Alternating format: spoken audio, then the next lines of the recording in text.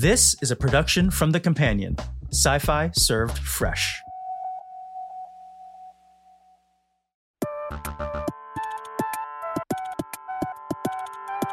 I'm Brad Wright, co-creator of all those Stargate television shows and creator of Travelers on Netflix, which is a show you should watch if you haven't seen it yet. You're listening to my podcast, Conversations in Sci-Fi, a production from The Companion. Welcome to my interview with my friend and multi-franchise television star, Ben Browder. Ben had the difficult job of stepping into a starring role within a long-established ensemble, and I was always impressed with how well he fit in right away. In this episode, we'll discuss everything from aircraft to acting, back to aircraft, from Farscape to Stargate, and we'll even get to hear from some of you. From The Companion, this is my conversation in sci-fi with Ben Browder. A quick note before we begin. If you are a big Stargate fan, you're going to want to listen to the full podcast from members only. Click on the link below. Enjoy the conversation. One of the last times I saw you was leaving the Continuum set after shooting a 14-hour day. You got into your car and drove back to LA. I did. Straight. It's worse than that. Okay, so it was a 14-hour day. We wrapped at 3:30 in the morning. Yeah. And I got in my car and started driving at 6:30. Yeah. And I drove straight through to Los Angeles because my son had a youth football game. And you didn't want to miss it. Yeah, and in the intervening time, Stargate we did Universe, and then Stargate went away for a long time. And then when we spoke more recently, I hinted to you that I'm trying to get another one going, another Stargate going with MGM. Yeah. And there's nothing's happened yet because COVID put a big hole in Los Angeles, as you may well know. There's a giant crater. I drove over the hill because I live kind of valley side. I drove over the hill and it's just a big smoking hole. No, it's we had plans that have been slowed. Let's put it that way. Yeah. But it was fun typing Mitchell again, I have to say. Well, good. I'm glad he exists on paper, at least. Yeah, totally. At least that. And I don't know. I mean, nothing. There's absolutely no guarantee that anything I've written will even happen. But it was fun to do, and it's fun to play in that sandbox again. Yeah, well, we can get a whole bunch of people together and do a Zoom call. Yeah, I wonder if we could do that. That's not a bad idea. I'd pay money probably to do it just to see Mike and Amanda and Rick and whoever else shows up. Let's not tell MGM that Ben would pay money to do this. That's probably a bad idea. Oh, that's a lie anyway, but that's beside the point. I just hope that Mike and Amanda hear that I would pay money to see them. That's what I'm hoping nice. for. That's fair. That's totally fair. I wanted to bring up another thing too, because the last time we connected more recently had nothing to do with Stargate. It had to do with the fact that your son joined the Air Force and is now playing Colonel Cameron Mitchell in real life. He's actually better than Cameron Mitchell. He's better than Mitchell because he's actually heading off to his B course to fly the F-22 Raptor. Unbelievable. Which is a spaceship. It's a real life spaceship. I've watched like YouTube videos. I knew about it anyway because when you and I went down and flew with the Thunderbirds to Nellis Air Force Base. Got our F-16 on, which of course kind of let both of us know. I think that we picked the wrong profession, the wrong life choices. We made bad life choices when we were young people because there may be nothing more fun than going straight vertical off the runway and then dropping upside down and seeing Vegas from that perspective. Over Vegas, that was pretty fun. Doing everything that an F-16 can do. Well, the F-22, good Lord, son, that thing can fly supersonic without afterburner. There's only 2 planes in history that can do that. It's amazing. We saw them on the runway. We did, if you recall, at Nellis, and I remember saying, I don't think I would approve that visual effect. Meaning, it didn't look real. It looked so so like a spaceship, and they were shiny. It is a spaceship, and Cameron Mitchell Jr. is going to be flying one. So that's so cool. That is so cool. How he backed into that, it's an amazing journey. Well, the other thing is, you reached out even when he went into the academy and said, yes, "Look what you did." I did because I knew that we had that shared groove on for that kind of aviation. And all the things that we got. How many people do you know that jazz on that as much as like you and I do? We'd rather talk about that than almost anything other than maybe your golf game. Well, you're bored to tears with that. But I got in Continuum, I got how jazzed I am. I mean, we both got to sit. You got to actually do dialogue. I had one line, but I was the guy in the other plane when in Continuum when you guys went out to save the world, and I sat in that cockpit. Yeah, it was an F-15 Strike Eagle provided by not the Air Force but the National Guard. Through the Air Force, and that was the great association that Stargate had. I mean, we got to fly in F-16s, we got to sit in F-15s while we filmed all around the cockpit and had all that beauty. Yeah. Talk about an expensive prop, and then you got to go with the Navy to the Arctic. Yes, and I didn't make it. It was so sad. I never did hear your excuse. What was your excuse? I was flying up for just the day, apparently, that the submarine was going to rise through the ice. And I was I was flying with the admiral of the whole base that the submarine was from. And we were on our way up. And just as we were coming down to make our landing in Dead Horse, before we got on the small plane that took you guys out to the Arctic ice, there was a wind shear warning, and the plane swerved big time and then took off again. And the admiral looked at me and said, we're not landing in Dead Horse. And so he was right. We went back to Anchorage, and the admiral said, I can't go tomorrow. I have to be in Washington the day after that. So there's just no way I can do it. And I went and talked to the woman at the counter and said, I guess I need to know where my luggage is so I can go back to the hotel for the night, because we were told the plane was going to take off the next day. It took off almost immediately. It just went, okay, we can go again. And everybody else who stayed at the gate, I followed the admiral to the other gate to find, and stupidly, and when I went back, the plane was gone, so I couldn't go. They just left you there. Pretty much. With my luggage, they took off too. So I didn't even know where my luggage was, and they didn't know either. So I couldn't even hang around Anchorage. I didn't even have a bag to sleep overnight in Anchorage. So I had no choice but to get on a plane and come home. I didn't have a cell phone. I didn't have a wallet. I didn't have my car keys. So let me get this straight. Yeah. I get to go 300 miles offshore onto the Arctic to live in negative 40 degrees with the Navy and polar bears. And you had a rougher trip than I did. Just by missing pretty the much. flight. It was just, I really wanted to go. And I know you did. But, and Martin, our director, Martin Wood, was trying to reach me, but my cell phone was just ringing in the luggage, which showed up 2 days later. It was great. Well, at least you got your stuff back. I did. There's the silver lining. You got your things back. But I remember looking at the dailies and just going, oh my God, that looks cold. It was pretty cold, huh? Yeah. My favorite of the dailies, which I don't know whether they actually managed to get the shot or got it accidentally. Amanda and I, we had to do this long walk and talk out on the Arctic ice, right? I remember. And we've been given all the brief, like, okay, well, there's leads on the ice, and if you go through the ice, but wait, if we go through the ice? Yeah, well, and also be careful about the polar bears, because outside the perimeter, you want to be armed. And everywhere we went, we had snowmobiles, and they would, someone had weapons with them because of the polar bears.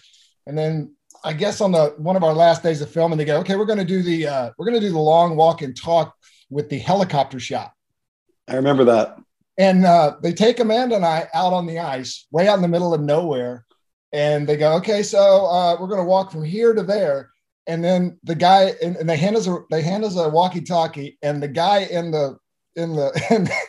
on the snowmobile disappears, and there's Amanda and I standing out on the ice with not a human being in sight, right? And at the top of the world, the helicopter disappears way out somewhere beyond view, right? And And we're like, this is ridiculous. We're out here with the bears on the ice. Who knows what's going to happen? And we're supposed to walk this way when they give us the cue. And so we hear this chatter and we hear, okay, rolling and action. And Amanda and I both dropped to the ground. we both dropped to the ground and start doing snow angels on the ice. And we hear the walkie-talkie going, we can't see him, we can't see him. And the helicopter comes right over the top of Amanda and I while we're doing snow angels on the ice in the Arctic with the polar bears. And we're just giggling like school children. Like, where are you guys? And then finally goes, oh, okay, we'll do it right the next time. It was awesome. It was a great, but the whole event, beyond the fact that the Navy took us up there and we got to bunk in and felt like we belonged there. It's a massive bonding experience. It's just an incredible physical experience to be there in that environment. And was that the first time you met Richard Dean Anderson? RDA came. Yeah. I bunked with RDA.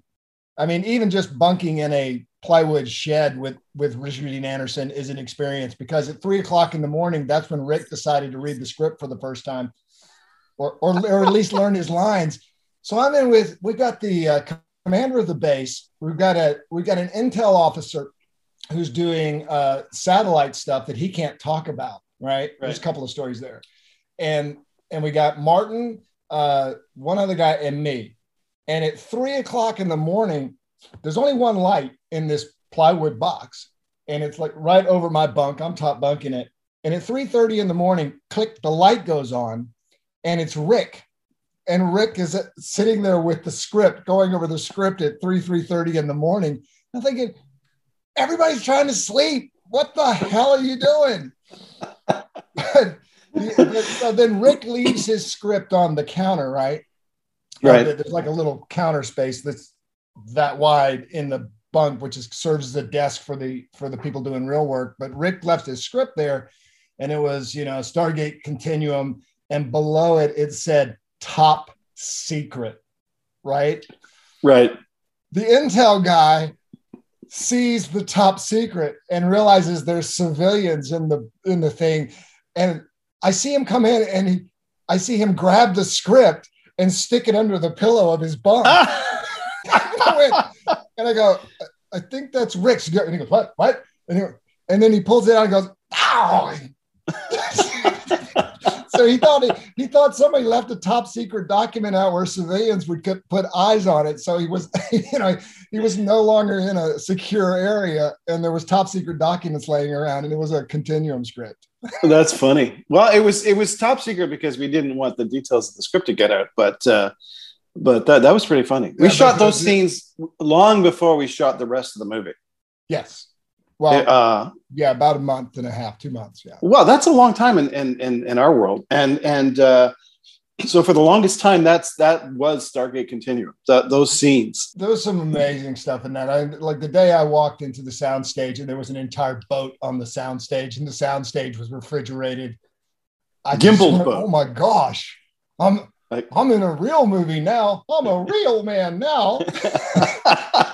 No, we had fun with that. We built a giant ship, and not only that, we gimbaled the cargo hold so that when it tipped, it was that actually you were tipping. It was so much fun. It was an entire. It was half of an entire freighter on a gimbal in a frozen soundstage. That was insane. Yeah, it was a movie. I mean, we pulled out the stops to a certain extent, as much as we could. I mean, it's still nothing compared to what the big action movies do, but it was pretty cool. And that and a $1 billion submarine prop was pretty cool too. That was a real sub coming through the ice. Yeah, it was. And that was a real sub. That was real ice, and those were real polar bears that you didn't see waiting to. You didn't see them either, did you? You never saw one. I don't know what they'd seen them earlier in the season, but I don't know that any of our crew saw them, but believe me, when you went out at night to go to the bathroom, all you're doing is you would be scanning the horizon looking for two little glowing spots, because the only thing you could see would be the eyes of the polar bear. Right. The ice is white and the polar bear's They're white. white. Yeah. Yeah. And then you'll be scanning, and then you stop and you look up, and the northern lights are kind of all around you. It was stunning, bro. It was insane. You know what? I could kick myself that I didn't make it, but like I said at the time, the important thing was we got the film, and it looked great. It was real. And what kills me is we did it. Isn't that where your new script picks up? Just No. Mitchell No. Mitchell and Carter stranded on the ice. But Brad's like, I've got a plan. Well, it was Mitchell and Carter and O'Neill finding them. That was the fun part. Yeah. He was like just Colonel O'Neill. He didn't know anything about you guys. That was fun too. God, I enjoyed doing that. And then we got to do then we got to screen it on the deck of a carrier. Was it Midway? Midway. And yeah. We screened it on the deck of the carrier Midway in San Diego at Comic-Con, and it was a giant chunk of fun. We had such a good time. Yeah, the Air Force and the Navy have been very, very good to us. They have, and I would call them up again if we got another opportunity, and because it was good for them. I mean, they obviously it succeeded in your family, for God's sakes. Well, no, here's the thing. You say, look, we've already given you one F-22 Raptor pilot. If you need another good one, they're Amanda's got some kids on the way. They're happy to cross commission and, go Euro. Yeah, we're Canadian, unfortunately.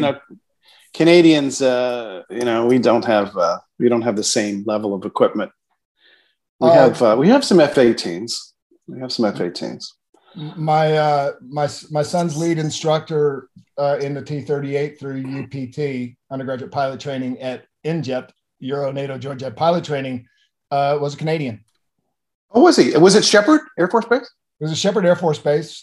He was call sign Porcelain, FA-18 driver. So that was the guy responsible for cracking the whip on my boy. Martin and I got to fly T-38s out of Shepherd. Before I know Martin. Yeah, I know Martin sent me a picture of that. I was like, it was pretty cool. Yeah, we should talk about more than planes at some point. Well, let's talk about spaceships now. No. Here's a question. Well, okay, let's do that. Are you as much of a nerd as I am with NASA and with I stop everything to watch a rocket launch, whether it's a Falcon 9 or anything that goes up in the sky. I listened to the last Mars landing live on Clubhouse. Right. Because I was in an airport and I couldn't actually watch it. So I actually listened to it, that's a high level of geekdom when you listen to it land. Well, it was pretty cool. I was riveted and what the accomplishment was. And then the video that we saw later of the whole hovering and dropping it, and then the oh my God, I mean that's so incredible. Yeah, I'm a huge space geek, maybe within our lifetimes. I think maybe within our lifetimes, there'll be people living there. That's a big ask, but it is the fact that if you look at our lifetimes and the way the world is and the things we have and what mankind has accomplished in our lifetimes. Yeah. Who knows what's next? We're either going to be living on Mars or living in the simulacrum. Yeah. I mean, Musk is talking about Neuralink, right? And I know. That's the next step into everybody living in a virtual economy. I've written about this. I thought we were going to have flying cars, but instead we're probably going to get the simulacrum before we actually have flying cars. Possibly. I've written a couple of things on this pilot and Travelers. I don't know if you saw Travelers. It was my Netflix show. If you haven't, you should watch it, Ben. I did. I've seen a bit of it. Yeah. Okay. Okay. What's the rest? I didn't do like the whole 8 seasons like I did with SG1. Well, that killed me. I remember that Robert and I talking to you on the phone and you saying, you know what, I'm gonna start watching them all. And we said, it started with, let me provide you a list of shows that I think, and I just wanted to I just wanted it to be, a list of good episodes so that you would, want to do the show. And you were already committed, I think, at that point. But you said, no, I want to see everything, warts and all. Warts and all was the phrase you used. And you saw the warts and all. And you did. And then you could reference, and then you called us on our own shit. I remember, too, when we were doing an episode, you said, wait a minute. In season 3, and we were like, stop it. You can't call us on our own shit. We're forgetting about that. We would have moved past all that. Well, that's true. You were unbelievable. That was almost 200 hours of television. No, I guess less than that, about 150. No, it was like 180. Was it 180 hours almost? And you feel every one of them. No, I literally did it in a binge. Literally, like people watch series now. I think I watched the whole thing in 2.5 weeks. Wow. Which is crazy. But I liked it, or I might have not, I might have not made it to the end. And the thing is that I would see, the advantage of me is I have fresh eyes on it, whereas you live it. Anytime you're in the middle of something, you sometimes, if I'm working on something, I remember thinking, oh, this happened, but that was only in the first draft, right? Or there are things that I remember about something that never made the cut. So I was seeing it sort of as it was, and seeing it fresh, so that if I wanted to reference something from season 3 that you would prefer to have forgotten, then the audience would go, yes, he did read the files. Do you know what I mean? No, I do. Because it was relatively cool. You guys go, he read all the files, and everybody looking like he's insane. He read the files.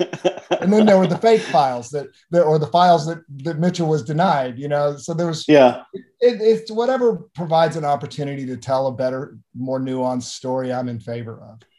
Absolutely.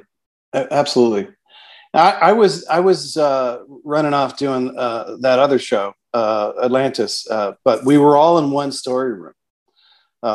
So it was very strange trying to do 2 shows at once out of the same studio at the same time.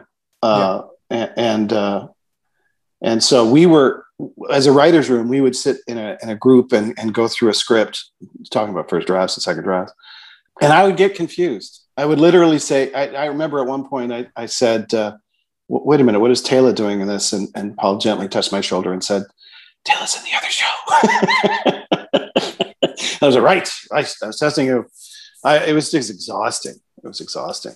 Brad, I don't think that most of the people listening to this, or even most of the people who work on a show, understand how gargantuan a showrunner's job is. That's true. I am. I'm going to blow smoke up your ass right now. The fact that you were running 2 shows at one time, successfully running 2 shows at one time of high quality, that were also in the same canon, bro. It's mind-boggling. It's mind-boggling. Most people, and doing 22 episodes a year, I see, and I know people who have trying to do 12 shows, 1 show at a time for a whole year, who struggle, really talented people who struggle to get even that done. And that workload is unimaginable. In reality, Rob Cooper did. Oh, I know. And well, look, Rob, you had to have Rob, but even showrunners have, most showrunners have their Rob. They have their, their co-exec producer. They have that right-hand man. They have all that. But the fact that you were doing 2 of those and keeping everything running, because a showrunner's job is not just writing, it's not just producing, it's not just dealing with personalities, it's not just dealing with the network. It's a synthesis job where you're dealing with all of these personality, all of these politics, all of this story. None of us do it alone, right? And there's no way you're doing it alone. You had a great team. John Lennox grew up in the system. You had Martin Woods. Andy. We had our other directors that could help you along, and you had your core writing staff, and you had Rob. But still, the amount of admiration that I have for your ability to continue to be upright and breathing at the end of that process. You have to understand. So anytime I made your job difficult, it wasn't because I didn't care. It's because I did care, and I wanted to see you in the ground. I wanted to be over your tombstone. Yes, I'm the final nail in the coffin. You never once made my life difficult, and in fact, every time I went to set, it was fun and enjoyed it. And every time you had a question, it was a smart one. But Rob was the showrunner. What happened was, ostensibly Rob ran SG1 and I ran Atlantis, but we both did both. And I credit the team. You have to credit the team. And at the end of the day, Paul and Joe and Carl and Martin and Rob and I just kept coming up with stories and shooting them. 40 hours is a lot of TV in 1 year. I can't imagine it now. I'm old now, but I can't even imagine it. A season isn't even 20 episodes long anymore, unless you're on some networks. And I got to tell you, I like 10 episodes. If it's you can really concentrate on 10 episodes. It feels like a breeze. I think it's a good size. I think it's a good size model. It's there's a good arc in there. You're not trying to create, really in the 20 episode season, you're kind of creating 2 arcs because you're getting to your mid-season with that and then resetting. So you're almost doing 2 seasons in one when you're doing 20 most of the time. Right. So it's hey, we have this arc and it gets up to our mid-season, which is episode 9, 10, or 11, right? Absolutely. And you can see that pattern in the latter 2 seasons of Stargate, where we arced out to that big mid-season and then we reset and get to the end of the season, which then would leave us hanging for the next season. So that was actually almost born out of the need, because we had a long post-production process of all the visual effects had to be done, and we had lead time, but there came a crunch, and because Sci-Fi never wanted to preempt, the only solution, and I remember saying, is why don't we just do 10 and instead of trying to do 12 and then taking a break, we'll do 10 and 10, and that ended up becoming the model. It was literally driven by the inability to finish episodes in time, because you do a gigantic, especially our mid-season ones. Well, we did some big shit with visual effects in both shows. I can you imagine what I mean? The one reason I'd love to do more is knowing what we could do, what's available to do, what you can do now on a television budget, even in visual effects. Well, in that world, the new LCD screens, the stuff. I know. Have you worked with one? These backgrounds where you shoot in real space in real time with amazing backgrounds opens up the palette for different worlds. So for something like Stargate, which is a planet-based adventure experience, right? The fact that you don't have to physically find a location which is not available in Vancouver to do something, you can do it on a sound. Well, they're not. A lot of these, some of these spaces are not physically available anywhere in the world. The fact that your imagination could now go even further than it was, as constrained by the physical locations for a Stargate series. Bro, you need to write that now. No, but can you imagine? It's for the actors too, to be able to perform in an environment that already looks like the place you're supposed to be imagining. Yeah, I mean, and these screens are doing interactive lighting, so the things that you don't have to do in post. I mean, there's a bigger sort of lead time and more build time in advance, but the fact of the matter is that from a world building perspective, it's a huge advantage, and you can up your creature shop game a little bit, so you can spend a little more money there doing the interactive with the aliens. You do Thor next gen sort of stuff.